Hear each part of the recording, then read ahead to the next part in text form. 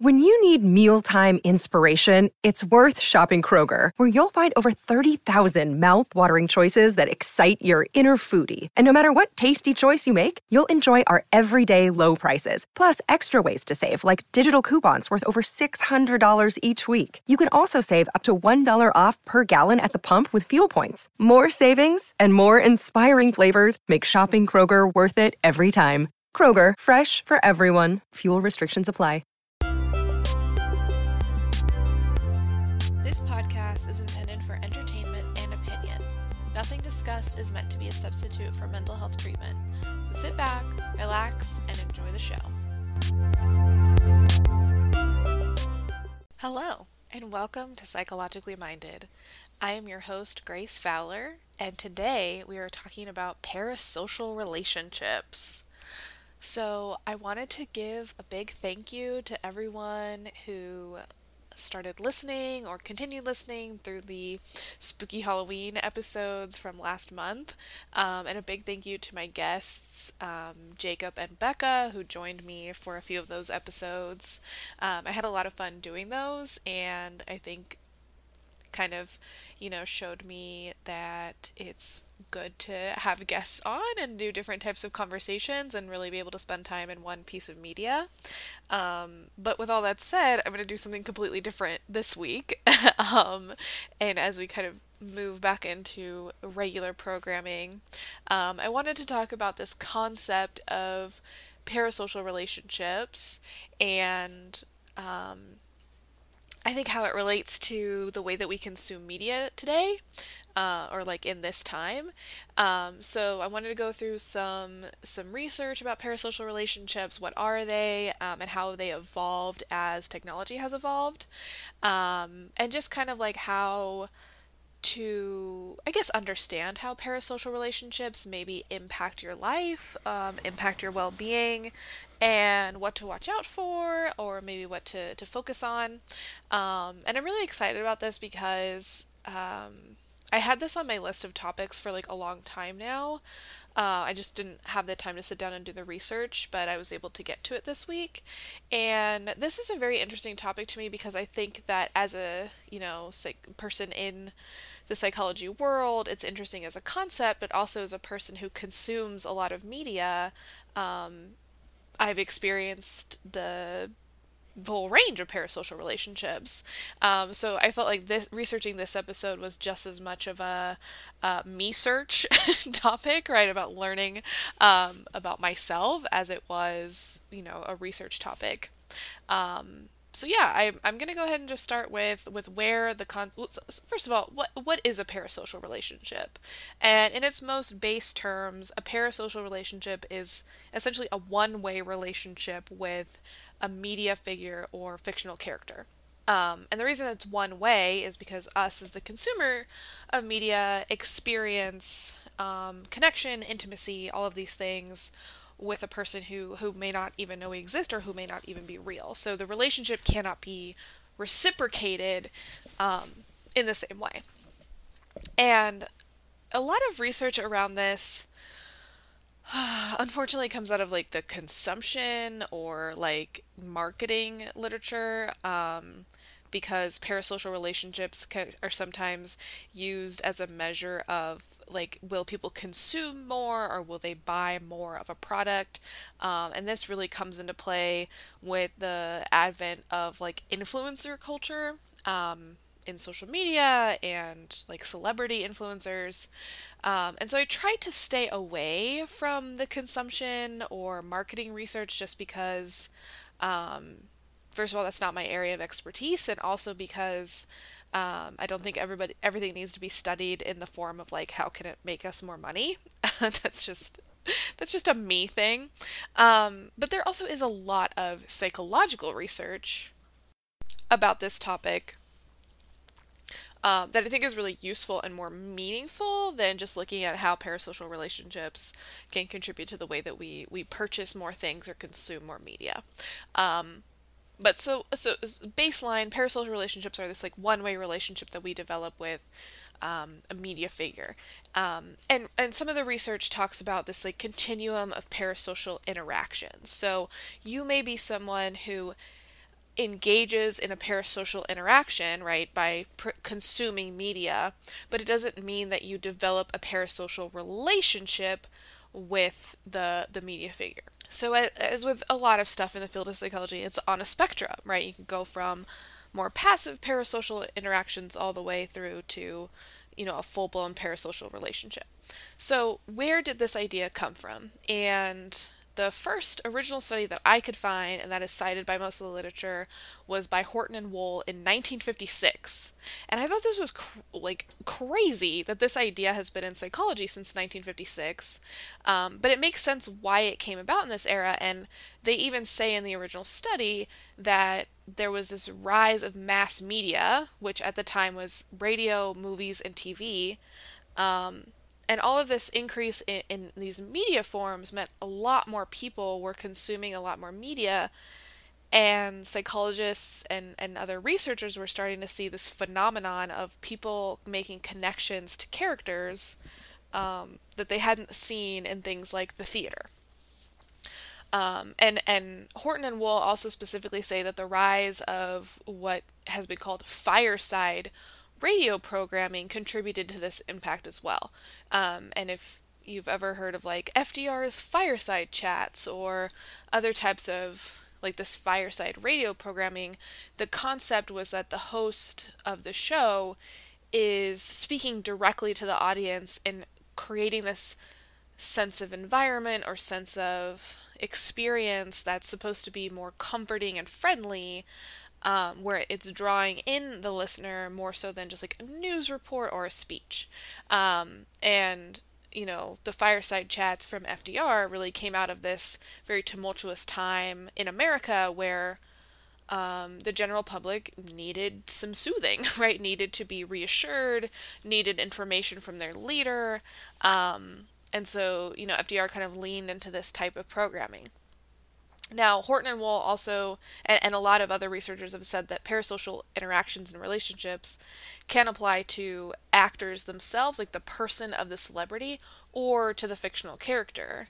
And in fact, some of the literature that I'll discuss later, like specifically was looking at like the Harry Potter fandom. And for people who are fans of Harry Potter are typically fans of the books more so than the movies, if not both. And in regards to the books, like it's only a fictional character, right? There isn't an actor with which to develop this type of relationship. So I think it's important to keep that in mind, that parasocial interactions or relationships are not just about like an actor or a celebrity, but it sometimes is about the fictional character. So all that to say that Horton and Wohl designated these parasocial interactions as coming from these new forms of media, which were new in the 1950s, where characters in these forms were speaking more directly to the audience. So, especially if with the increase in like television programming, and specifically like television news and like game shows, audiences had this type of media they were engaging with where they were the audience, right? That the lines, the dialogue, the actions of the media was directed at them more specifically than it was at other people in like the play, right? Like if you think of in theater, often the interaction is between characters on the stage and not necessarily the characters in the audience. And I'm sure that has changed because theater has evolved since 1956, but this was kind of the landscape of media that Horton and Wohl were working with. So as I mentioned before, a unique aspect of parasocial relationships is there is not reciprocity. As in the half of the parasocial relationship is a person who may not exist or may not know that you exist. And Horton and Wohl basically said that part of why these relationships don't require reciprocity is that the audience can actually terminate the interaction at any time. Right? So if you are watching a movie, you can stop the movie, you can walk out of the movie theater anytime you want, right? And in interpersonal relationships, right, where maybe you're having a conversation with somebody else, it's not as easy to terminate that relationship. Now, I think I would be interested in what their take is on the way that technology plays in interpersonal relationships, right? Because you can very much terminate a phone call whenever you want now. You can end a FaceTime, close your laptop, camera's over. Another unique thing that was happening in this era when this original research was done was the development of types of TV shows that were not, standard dramas or comedies. And so you have things like news interview programs, things like 60 Minutes, and the rise of game shows. And the people who were hosting these types of shows were developing personalities, but we're not necessarily playing a character, right? And this was so different from a lot of the type of media that was available at the time, and was also different from the way that like television or radio news was delivered, right? Tradition. If we think of like traditional radio broadcasts, it wasn't a guy playing a character, and it was always a guy because of misogyny. It wasn't a guy playing a character who was a news broadcaster. It was just a guy reading the news on the radio program. But as we start to move into this post-World War II media era, we have people start to develop these personalities. And so, although you're tuning in to watch whoever hosts Million Dollar Pyramid or whatever that show is, they're not using a fake name, they're who that celebrity is, but they are portraying this personality of game show host. And so this really stood out to the authors and kind of to them kicked off why it's important to look at these parasocial relationships. They argued in this original study or original article that there actually is a value to parasocial interactions, and that value is that it allows the audience to take on alternative roles that they may not be able to take on due to their current developmental stage. So what does that mean? Basically, we're looking at audience members entering into a parasocial interaction or relationship with somebody who is living a different type of life than them. So let's say you are an older person watching television about college students. Engaging in a parasocial relationship with these characters or this type of media kind of allows you to have that feeling of being back at college, or being back in that life stage of being in your 20s, not having things figured out, not in committed relationships yet, or whatever it is. And that you, as maybe a person in your 40s or 50s with a family and a stable job, you can't live that same lifestyle that people in college or their 20s live, but you can kind of vicariously live it by engaging in this parasocial interaction by watching this media. Same goes the other way, right? Like children, maybe not young children, right, but teenagers watching television shows about adults, it kind of allows you to, it's almost like role-playing what it would be like to interact with people as an adult, even though you are a teenager. And so they kind of said that this allows people to engage in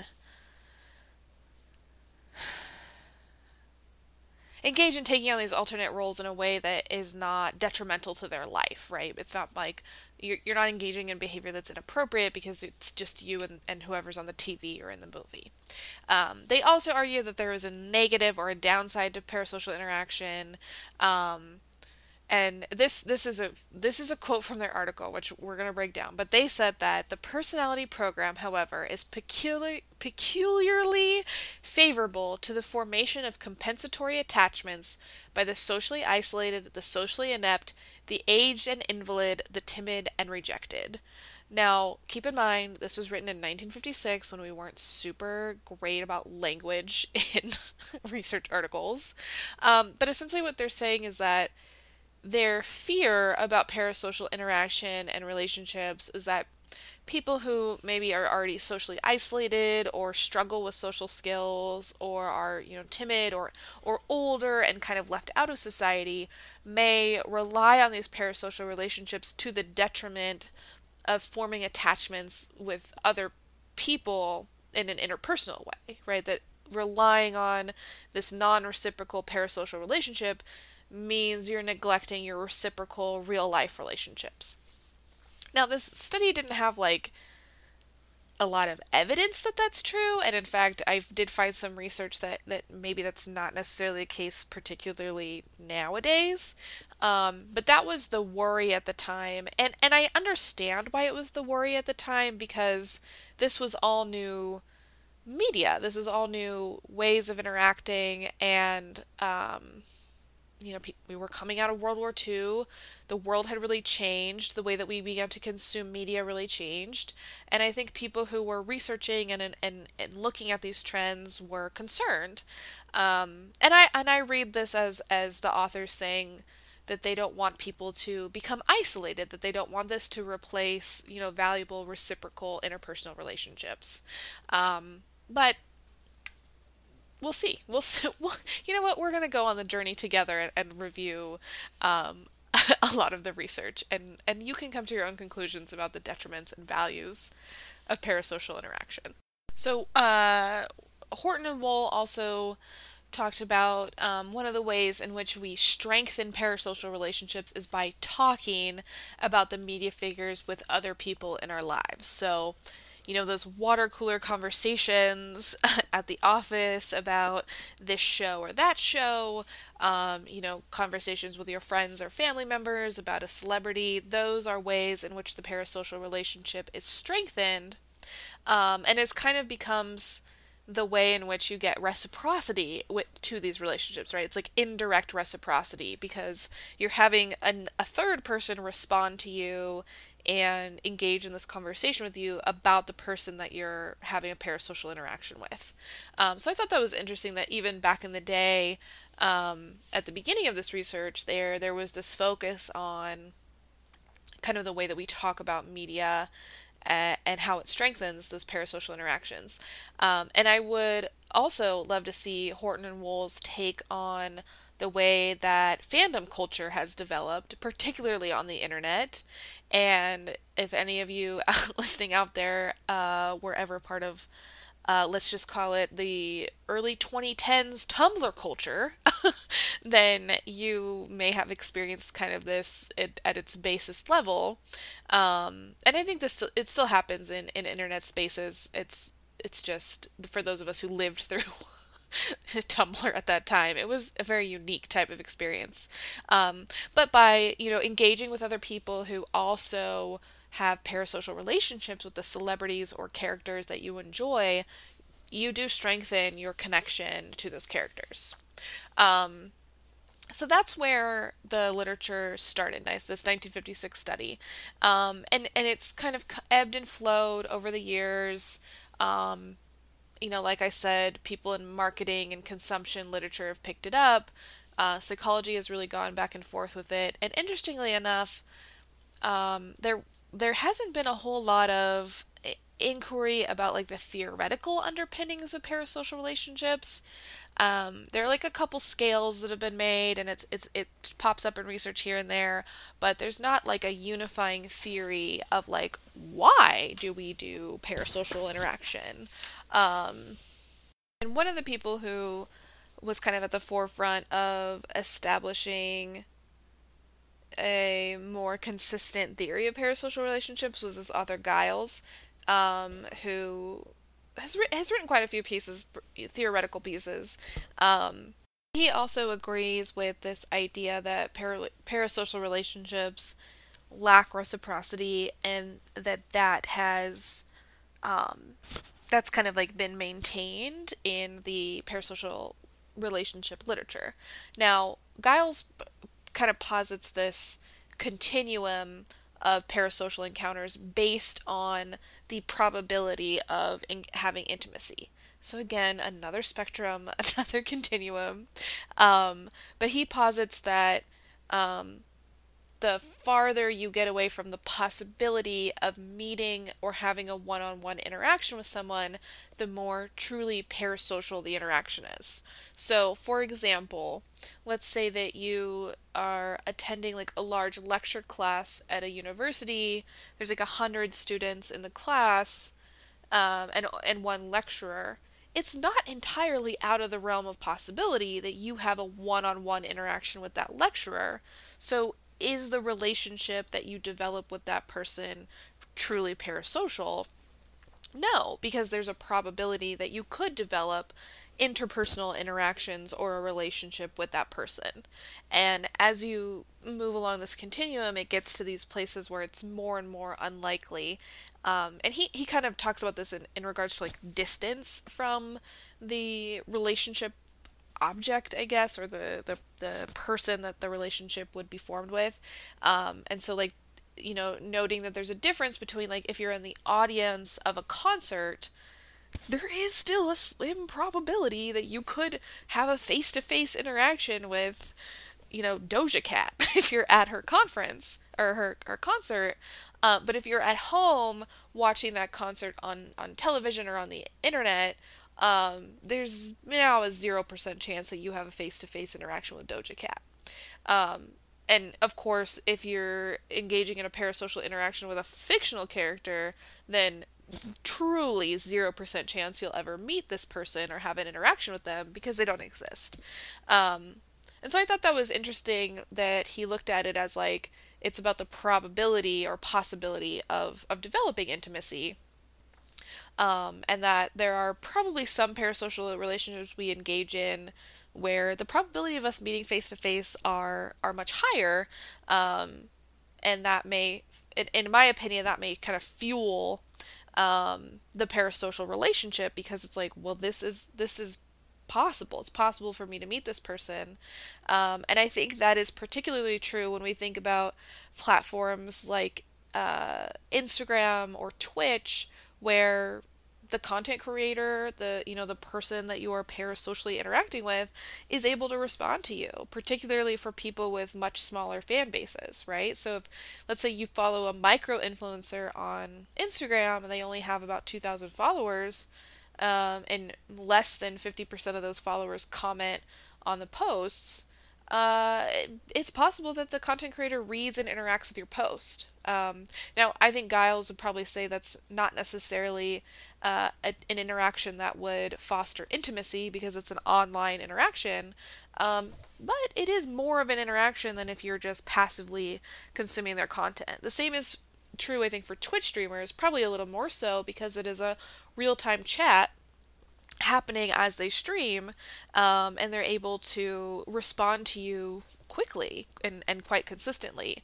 Now, I know that that is also kind of tainted by the fact that some Twitch streamers, well, I'm not great at Twitch, but my understanding of it is that if you spend certain amounts of money, people may respond to you more quickly or more often than if you aren't subscribed or you don't, donate money. So I think that muddies the water, which it might be more understood in the marketing and consumer side of the research, but I didn't look at it. But I would be curious to see how, like, if Giles revisits any of this work, given the rise in this type of literature. And I do have some literature that talks about streaming, particularly in the wake of COVID, that I'll talk about in a little bit. So, like I said, there's not a great theoretical underpinning of this. About a year ago, there was an article published that outlines these 4 stages of parasocial relationships. So I'm going to go through those. So these are the 4 kind of modern stages. So the first stage is initiation. And the important thing to remember about these stages is that the authors posit, I found this in the Kelly article, they posit that in a parasocial relationship, at any stage, the audience member, right, or the consumer, can terminate the relationship, right? So this was already a point from Horton and Wohl that parasocial relationships can be terminated by the audience member at any time. And so in this like kind of 4-stage model, at any point it's possible to kind of get out of the parasocial relationship or end it completely. So first stage is initiation. So in this stage, the audience member finds themselves kind of attracted to the persona. This could be physically or psychologically. So it could just be that you find the actor or character to be physically attractive, or you could have this like psychological connection to them of like maybe they are similar to me. I like the way that they present themselves. But at this stage, you know very little about the character. So you may spend an abundant amount of your attention kind of looking for information about this person, paying attention to them in the media source that you're watching, and kind of evaluating them to figure out kind of how do I feel about this person, right? To satisfy your uncertainty. So you can see how this can go either way, right? In initiation stage, you can either branch off and say, like, okay, I really don't like this character or actor as much as I initially thought I did, and so parasocial interaction is terminated. Or you can move on to the next stage and increase your increase your parasocial interaction. So I'll use an example from my personal life. A few years ago, I first saw the show Two Broke Girls, and immediately was drawn to Kat Dennings' character in Two Broke Girls. His name was Max. And so at the initiation stage, it was that I found myself drawn to this character of Max specifically, because I enjoyed her sense of humor and I thought she was very beautiful. So that was my initiation stage, was okay, I'm drawn to this character in particular, and now I'm going to start I paid more attention to her scenes or her dialogue than I did to other characters on the screen. Okay, so that's initiation. So the next stage is, if you haven't terminated your parasocial interaction at this time, you move to experimentation. So in this stage, you're seeking more interactions with the person or the persona, more places to kind of view the way that they communicate. Because again, it's a parasocial relationship, so it's not reciprocal, but us as the consumers are looking for ways in which the object of our parasocial relationship is communicating to us, because that's how we begin to foster these relationships. And as we seek out more of these interactions, we kind of see how this person or this persona fits within our own beliefs and values. So again, this could be the stage where you're out and you seek more of the celebrity or the character, and you realize it's not really for me. They don't fit in with what I really believe about the world or what I think is important, and you're out. No more parasocial interaction. Or you could go into the next stage. So using my Kat Dennings or my Max example, so this was the phase where I now learn now I learn the actress's name, right? So it's not just that I'm interested in Max the character. It's that, okay, I'm interested in Kat Dennings as an actress or as like a public persona, and so now I seek out other things that she's in. And I think at this point I actually had watched. She was in a Thor movie. I'm not super into Marvel, but she was in a Thor movie. I watched her. This is like when you go onto IMDb and you're like, what are all the other things that this person is in that I could watch to see, see what else they can learn about them, right? And I think for a lot of us who are in the experimentation phase of parasocial interaction, we're really trying to see if is it the celebrity, the actor, or is it the character? And sometimes you realize that, oh, this is just an actor who plays the same character in every show, and so maybe I'm not interested in this person because they're maybe not that great of an actor, or I was really more interested in the character, and maybe that's why you fall off of the parasocial interaction, like train up the steps. So again, experimentation, we're seeking out more places to view. As we get into modern times, right, this also can mean like looking up the person's social media accounts, to see if maybe they blog or vlog, kind of see more places where you get to see again, the way they communicate. So stage 3, we're still in it from experimentation, we move up to stage 3. It's called intensification. So if you've reached this stage, you are officially in a parasocial relationship. You've moved beyond parasocial interaction to relationship, and this is where you begin to develop emotional connections to the person and begin thinking about them when not consuming their media. So in my example, at this stage, I've decided that I enjoy the character Max. I more specifically enjoy the actress Kat Dennings, and now I've decided that I'm parasocially related to her, and I begin to think of her very fondly. I thought thinking about her as like a person that I want to succeed, I want her to do well, and even when I'm not watching Two Broke Girls or looking at her Twitter, thinking about her outside of the show that I originally watched her in, right? Outside of when I watched Two Broke Girls. So again, you could fall off here. So maybe you start to develop this affective connection to the person, emotional connection, and maybe that just isn't working for you at this point. Or maybe you learn something about them at this point that doesn't solidify your beliefs, kind of goes countercultural to what you think about them, and so you kind of stop the intensification and slip off. Or you can go to the final stage of this particular model, which is called integration or bonding. Um, and at this stage, the parasocial relationship has become so intense that it is a point in which it's part of your recognizable identity, which means that you, the person who's in the parasocial relationship, enjoys it when other people notice that you are part of the fandom or part of this person's, fan club, and you feel that your bond with them is particularly special. So I'm going to go ahead and say, given my example of Kat Dennings, I did not reach this point. In fact, I don't think I told anyone that I watched Two Broke Girls for a long time. Um, don't know why. I'm not particularly ashamed of it. It was a show that I found very funny at the time. Looking back on some of the jokes, probably wasn't the best jokes, and probably why I've fallen off the parasocial connection to Kat Dennings, or particularly Max, because it doesn't align with my values anymore.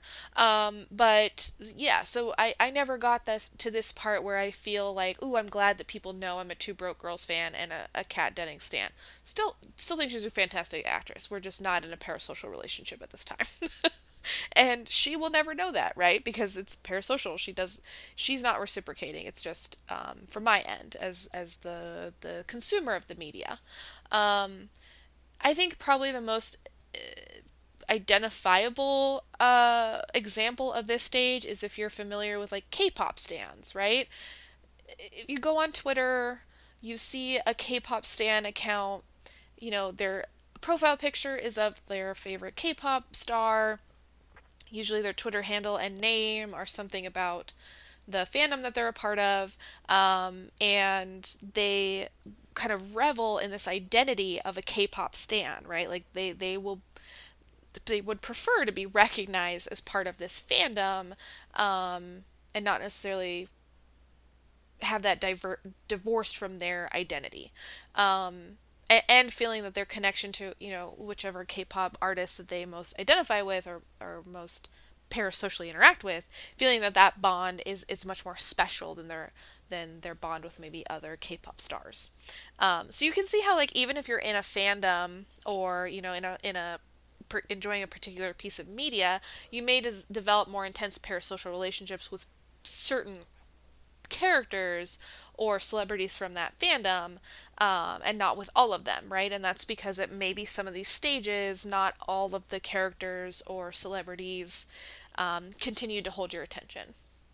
So that's the four-stage model. So I think something that's important to kind of differentiate is that celebrity worship is a specific subset of parasocial interaction. So I've been kind of dancing around this by talking about celebrities versus characters. And this actually comes from Giles' later article in 2010, where he talks about how a lot of the literature actually conflates or confuses these terms, and from his understanding, it's that parasocial interaction is kind of like the overall umbrella, and then things like celebrity worship are a subset of that. And so there are probably people who would conceptualize like the example of K-pop stans as a type of celebrity worship, but it is overall still a parasocial interaction.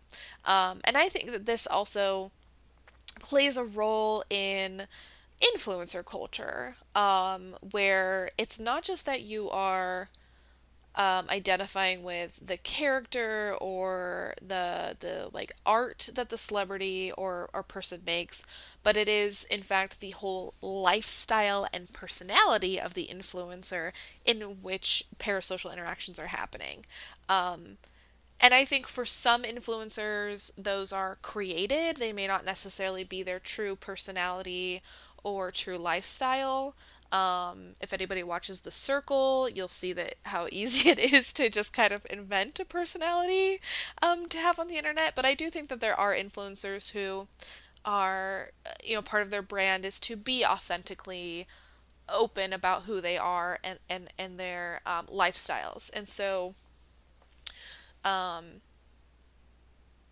again, I think that's like this is one of those subsets, is this idea of celebrity worship.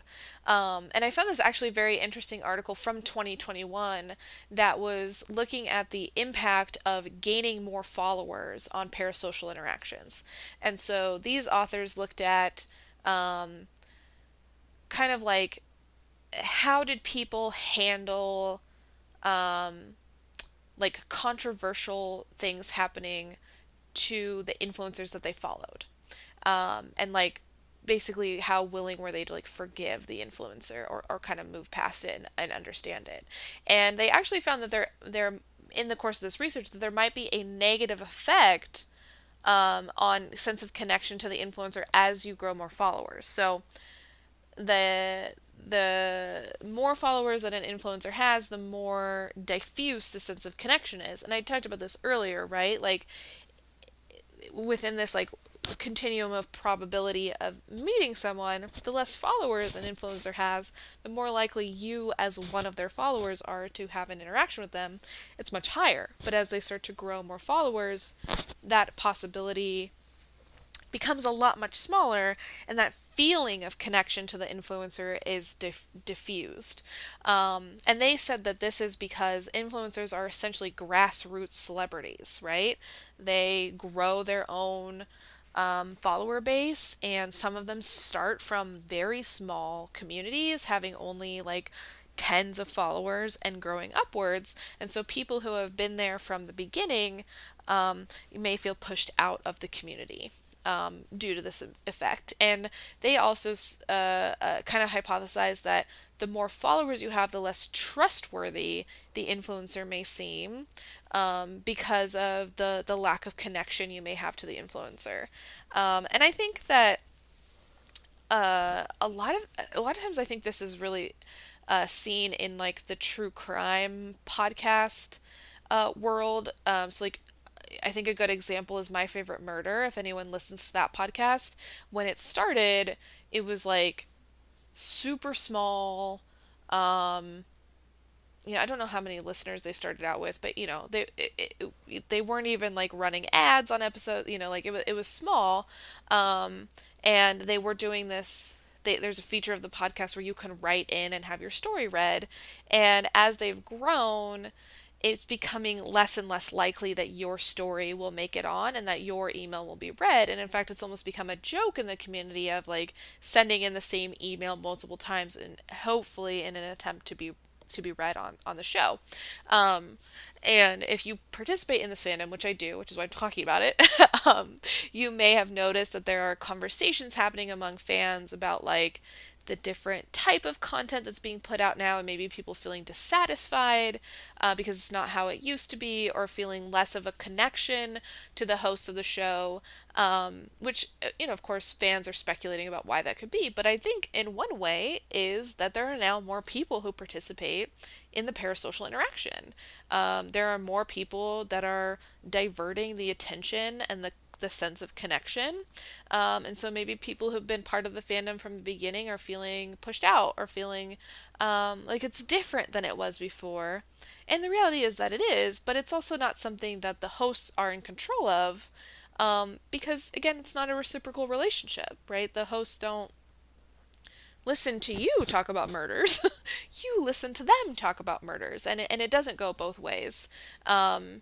Although I guess you could see the reading your emails as a almost like intermittent reinforcement schedule of like maybe this time they will reciprocate my communication, but I don't have time to design a research study looking at that. Um, okay, so that's kind of I think this is a good transition to like how parasocial interaction has changed over the ways that media has changed, right? Because I'm starting to talk about podcasts and Twitter and social media and influencers. So before I kind of continue talking about that, I did want to highlight a study I found by Peirce and Rubin from 1989 that actually looked at soap operas as a vehicle for parasocial interactions. And in fact, at this time, like back in the 80s, the research around parasocial interaction and relationships was really focused on soap operas because soap operas were like that was all the rage at the time. And soap operas were a very different type of media because it was like bringing theater into your home, but the theater was directed at you. Like you were the audience, right? Instead of sharing the audience experience with many people. Um, in the study that was done by Peirce and Rubin in '89 actually found that so they found that kind of like the benefit of parasocial relationships is that um, the the way that we do real relationships, right? Like interpersonal relationships kind of help us manage parasocial relationships. So it's kind of like you're exercising the same muscle, right? So parasocial interactions may be helping you in interpersonal interactions and vice versa. Um, and they specifically were looking at this idea of confidence of attribution, which is this idea that you feel confident in understanding the information you have acquired about others. And so parasocial relationships kind of develop from this confidence in where you feel very confident about the information that you know about the character that you are interacting with, and I think that's because with like media characters, it's more straightforward how you acquire information, right? It's you don't have to do as much guesswork as you do in interpersonal relationships where you have to modulate nonverbal behavior and tone and attitude and all those pesky things that make talking to people really hard. That's not happening in a parasocial relationship. And the unique thing that this study found was that parasocial interactions were actually just as strong with the villain characters in soap operas, not just like the heroes.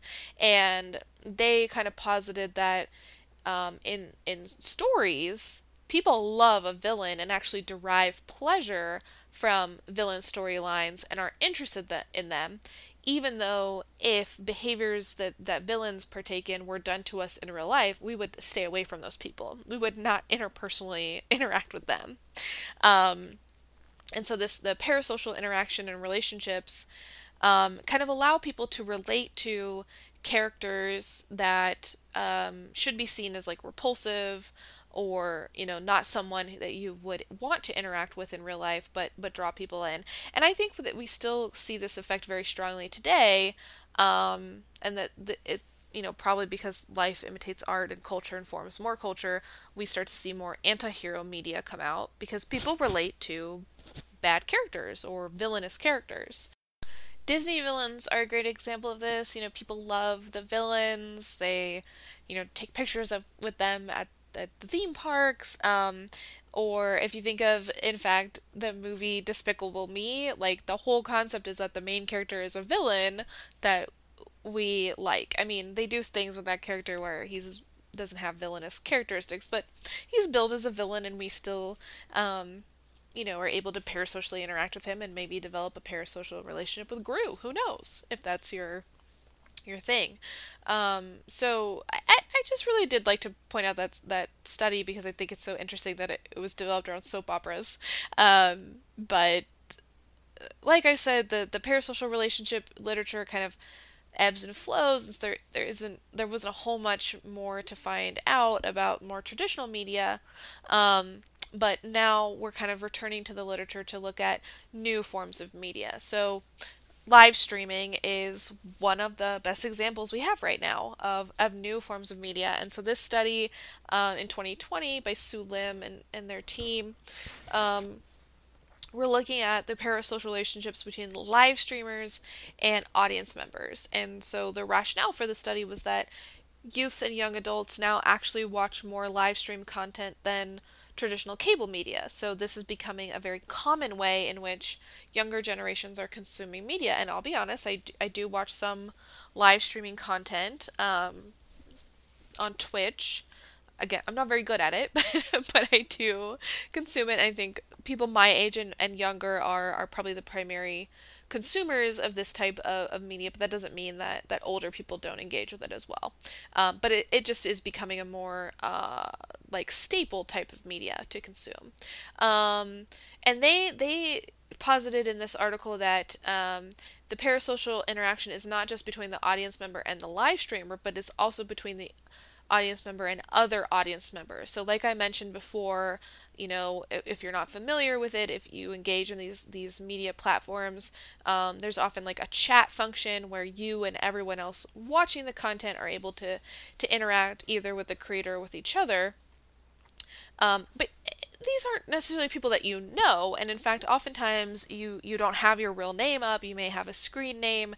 You know nothing about the other chat member that you were interacting with, but you are engaging in a type of parasocial relationship. Now, I think it's a little different because you are getting some reciprocity there, right? They can reply back to you in a way that maybe the actual content creator could not. And it's probably higher likelihood that you would meet another chat member in person than you would to meet the content creator. So if we're, going back to Giles's continuum, the parasocial interaction with the live streamer is farther along the continuum than it is with the chat or audience member. So this is just how we connect the research. This is how we just connect those dots. So this article basically was looking at the idea that one of the things that kind of runs parasocial interactions with live streamers is a concept called wishful identification. And so this is the desire to become more like somebody, which motivates an audience to watch more and may actually ultimately help the audience member to reach their goals and increase their enjoyment or feelings of social support. So this, I think, was an article that kind of highlights the positive aspects of parasocial relationships, and this article was talking about through the idea of social learning theory, which if you're a Bandura head, you'll know what this means, but in short is a theory that we learn through social interactions, particularly through things like modeling. And so when you watch a live streamer that you follow and enjoy, part of why you enjoy watching them and why you feel this sense of parasocial interaction and support from the community is that you want to be more like them. Maybe you want to be successful like them. Maybe you watch people who create art on live streams and you want to become better at art or become better at playing video games. You want to be more like the content creator. And so you continue to watch them for this identification with them of like, one day I could be like that. And it increases your enjoyment. And according to this article, could potentially also increase your ability to reach your own goals. And a little shout out to some of my friends who I know have started things like Twitch streaming. I hope that they feel encouraged, that they are setting a good role model for their audience, and are getting to participate in encouraging people to reach for their goals and feel supported. So let's continue in the vein of like positive aspects of parasocial interactions. From this article, we see that parasocial interactions with live streamers particularly may encourage you to reach your goals and increase your enjoyment. A very recent study that was done in 2021 or published in 2021 looked at LGBTQ young adults who lived with their parents during the COVID-19 pandemic, and looked at parasocial relationships as kind of like a moderator for loneliness. So basically they looked at like people who live with their parents who identify as part of the LGBTQ. They weren't looking at gender, they were looking just at sexual orientation. People who identify this way and are in adulthood but are living with their parents and are isolated from peers because of COVID, who develop parasocial relationships online, how did that impact kind of their experience of loneliness and depression? And so the study actually found that the parasocial relationships kind of buffered family support and loneliness. So basically, if you don't have a lot of family support as a queer adult living with your parents, but you're able to engage in parasocial relationships online, it may help you to feel less lonely, even in the absence of your dysfunctional, unsupportive family. And that also may be a good predictor of you not developing more severe depressive symptoms. So, engaging in parasocial relationships, particularly for more marginalized communities who often are isolated from each other interpersonally, can still make connections online through parasocial interactions and relationships that actually provide pretty intense benefits by moderating and reducing experiences of loneliness in the absence of interpersonal support in their environment. So it's not all a bad thing. And I think, particularly given the context of COVID-19, where a lot of people in this age group maybe were away at college or had recently moved out of their family homes and started new lives where they were able to connect with people like them, had to move home for economic and health reasons, and are now kind of experiencing a shift in the amount of social support that they had. And this study specifically looked at parasocial relationships with LGBTQ media personalities like on YouTube. So it wasn't just the parasocial relationships of like like you text, you know people on Twitter that you DM, watching content of people who have the same identity as you, and kind of participating in that parasocial interaction, what was so helpful. Um, so those are some positives, but there are some downsides to parasocial relationships and interactions, and I feel like we gotta talk about them. We're gonna be fair and balanced here. Um, I was reading this literature review by Hussein and Starcevic, which came out just last year, and they were looking at parasocial relationships as connected to something called problematic social network use. So this is like using social media or social networking sites in a degree that is impacting your daily functioning. So this is another term that isn't super clearly defined, but in this meta-analysis, they defined it as a behavioral addiction, which could be considered a subset of internet communication disorders. So there is a movement to kind of qualify certain types of internet use as a type of addiction, like very similar to something like a gambling disorder. And that this social network use becomes problematic when it reaches this level where it's outside of the user's control so much that maybe you're using social networks more than you want to. You're kind of feeling like it impedes on your life, and maybe it impacts your ability to perform your duties at work or to interact with, people who are in your life. So they were looking at this, which they were looking at the problematic social network use, and how it may be moderated by parasocial relationships. So they're basically saying that if you have gotten to that phase of establishing a parasocial relationship with a media figure, your problematic social network use might get worse because you're seeking out that interaction with someone that you have a very strong emotional connection to, albeit a one-sided connection to it. And so they looked at quite a few studies that used different ways of measuring things. So that people who took surveys, mostly cross-sectional, so they were only looking at like a moment in time.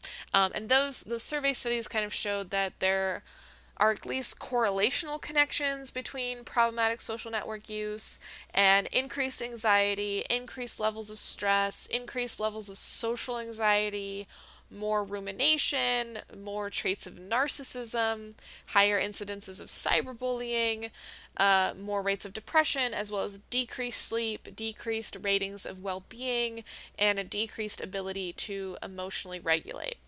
So, a lot of bad stuff, right? Like increasing mental health symptoms and decreasing things that are good for us, like sleep and the ability to regulate emotions. But again, we're careful with these results because they were only surveys, they're only correlational. But they did look at two studies that were neurological, and so did things like brain scans when in conjunction with measuring people's social network use. And they basically stated that the findings in these neurological studies are that the impact on the brain of problematic social networking use is similar to the impact on the brain of other addictive substances. So, not in the way that we're like the actual substance of alcohol or a drug alters the brain, but in the way that the behavior of addiction alters the brain and kind of rewires certain reward pathways. And so those two studies found that the severe problematic social network use was associated with a white matter connection deficit and less gray matter volume. And for those of you who are like, why do I care? What does any of that mean? It's basically saying that there's an impact on the way that your brain is able to function and communicate across sections of the brain. And less gray matter volume is about your brain being a little smaller, which means it's not using certain parts of your brain as well. Again, we're taking all this with a grain of salt. It's only two studies, and because we don't have a great definition of problematic social network use or parasocial relationships, these should be replicated and should be looked at again. But I think it's important to understand that there is some evidence that shows that engaging in parasocial relationships, particularly through social networks or social media sites, that aren't the best for our mental health, and we should be careful about the way that we engage in them. And the last example of kind of the downside of parasocial relationships I wanted to talk about was this article from 2020 that looked at information seeking about COVID and parasocial relationships with President Trump. So this study was measuring information seeking. So information seeking is, we've actually talked about this in the confirmation bias episode. If you want to go back, it's one of the minis. Information seeking is like seeking out more information, right? Wanting to learn about something. And that in this study, they were looking at it as kind of a function of reducing anxiety or stress. And if you think about COVID, people seeking out information to kind of feel more confident in maybe the health decisions that they're making, or wanting to know more about a thing so that it doesn't seem so scary and uncertain. And this study was actually done back in the beginning of 2020, right when they actually started measuring data about a month after President Trump had finally admitted that COVID was a big deal. And if you'll remember, that was like kind of around March of 2020. So they collected data in April, so it had been about a month since the president at the time had finally kind of admitted this is a big deal and we need to acknowledge it. Wasn't necessarily the acknowledgement that maybe all of us wanted, but it was a shift in the way that he messaged. So they were looking at if you have this parasocial relationship with President Trump, and they looked at it particularly through his brand, which I thought was so interesting that, Trump has this brand of himself. Like, Trump is the brand. It's about lavish lifestyles, wealth, greed. I don't know how many other ways I can say money. It's about money. But that's the brand of Donald Trump. And so they were looking at, and the brand also did change a little bit as he became president, and it was kind of this brand of like telling it like it is, not being very nice, being very direct, and being very rich. And kind of like, not taking any guff from your enemies. So they were looking at if you identified with this brand of the president at the time and had a parasocial relationship with him based on this brand, how would you seek out information about COVID? And they found a negative relationship where the more you identified with the brand, the less information seeking you did. So that means that you're less concerned about, by proxy, that means you're less concerned about COVID because you're not seeking information about it at a time when information seeking about COVID was kind of what all of us were doing, because a lot of our lives got turned upside down at that time of the year. They also kind of mentioned that this effect wasn't as strong as they expected, and they think that's because it was about a month after the narrative change, and that if they had collected that data beforehand, the effects might have been stronger because identifying with his brand also would have meant identifying with, believing that COVID was not a big deal. So they kind of talked about how there's this long lasting effect of the parasocial relationship with the Trump brand. And, I'm not going to lie, I think that's still happening.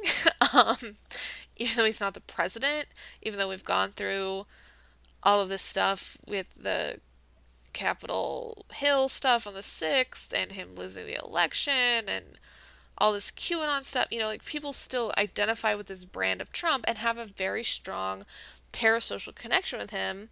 And the reality is that you probably are not going to meet President Trump face to face or former President Trump face to face. It's just not possible, right? If there's like 30 million people that voted for him, you're one out of 30 million. And let's be honest, you probably don't have enough money to run in the same social circle as him, so you're not going to meet him one on one. But when people go to his rallies, there's this hope that maybe I'll meet him or I'll get to see him. And that continues to like drive this possibility that maybe there will be a face-to-face interaction.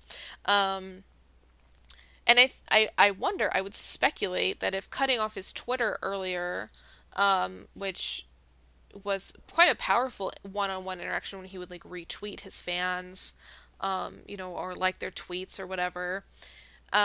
Maybe cutting off his Twitter earlier might have allowed some of these parasocial relationships to fade because you're not getting that reinforcement of him interacting. But I'm going to say that after 4 years of his presidency, of him being constantly in the media, constantly paid attention to, those effects are pretty intense. And I honestly would love to see more research on this. I think I'm going to probably keep looking at this research to see if people are still looking into the impact of Trump's media presence on parasocial interactions and relationships. But I don't want to end on a too depressing, too much of a depressing note. So what I think we can walk away with this research is that there are good and bad things about parasocial relationships, just as there are good and bad things about interpersonal relationships. And if you find yourself maybe in a lot of very intense parasocial interactions, where you're to the detriment of your actual interpersonal relationships, maybe take a look at it and look to see what need are the parasocial relationships filling that you could also be satisfying and serving through your interpersonal relationships. And are your parasocial relationships leading you to engage in problematic social media use, right? To the detriment of other areas of your life. And if they are, then you might want to consider a different direction. But I don't think it means that we can never engage in parasocial relationships. I think that we do all the time, and it just makes enjoying media more fun. It also may help you to feel less lonely, particularly if you're still being impacted by isolation orders, or maybe if you even if it's not COVID stuff, right? Like maybe you recently moved to a new area, or circumstances in your life have changed such that you feel more isolated. I think of my friends who are have recently become parents, and having a toddler is quite an isolating experience, particularly if not all of your friends have toddlers. And so a parasocial relationship in that case, I think, can help you feel a little less isolated. And we have research that backs it up, that shows that, it's not all bad. It may help you reach your goals. It may help you feel less lonely or less depressed. So I think, as I do with most things, I just encourage you to kind of examine what the parasocial relationships are serving in your life. And if they are not serving you well, how can you change the way that you interact parasocially? Maybe lessen your interactions or change the type of interactions that you're engaging in. You don't necessarily have to give them all up. Yeah, and if you find that, your identification with a particular celebrity means that you are now engaging in conspiratorial thinking, which again was one of my episodes you can go back and listen to, just take a minute to examine that parasocial interaction, a parasocial relationship. And remember, you can always terminate a parasocial relationship at any time. Anytime you want, you are in control of it. You can terminate it, you can stop following someone on Twitter, you can stop watching a movie. that you are not enjoying, you can stop reading a book that maybe you don't like or you don't like the characters in it. You really do have the control over the parasocial relationship, and I think I like that conceptualization of it better, rather than it being this kind of worship or you're being beholden to a person who doesn't know you exist. You're in control of the parasocial relationship. You get to decide when it begins and when it ends. And I hope that you feel empowered to do that, to end parasocial relationships that don't serve you well, or that you don't like, that you don't enjoy. You know, you don't have to keep listening to a podcast that you've outgrown, or keep watching a show that doesn't align with your values anymore. You can stop. Just because you were a fan once doesn't mean you have to be a fan forever. And I think that ends my soapbox on parasocial relationships. But I had a lot of fun researching this episode. I hope that you had fun listening to it, and I would love if you could share with me what some of the parasocial relationships that you have are. What fandoms are you a part of? You can email me at psychmindedpod@gmail.com, or you can always tweet at me. And with that, thank you very much for listening, and I will see you in the next episode.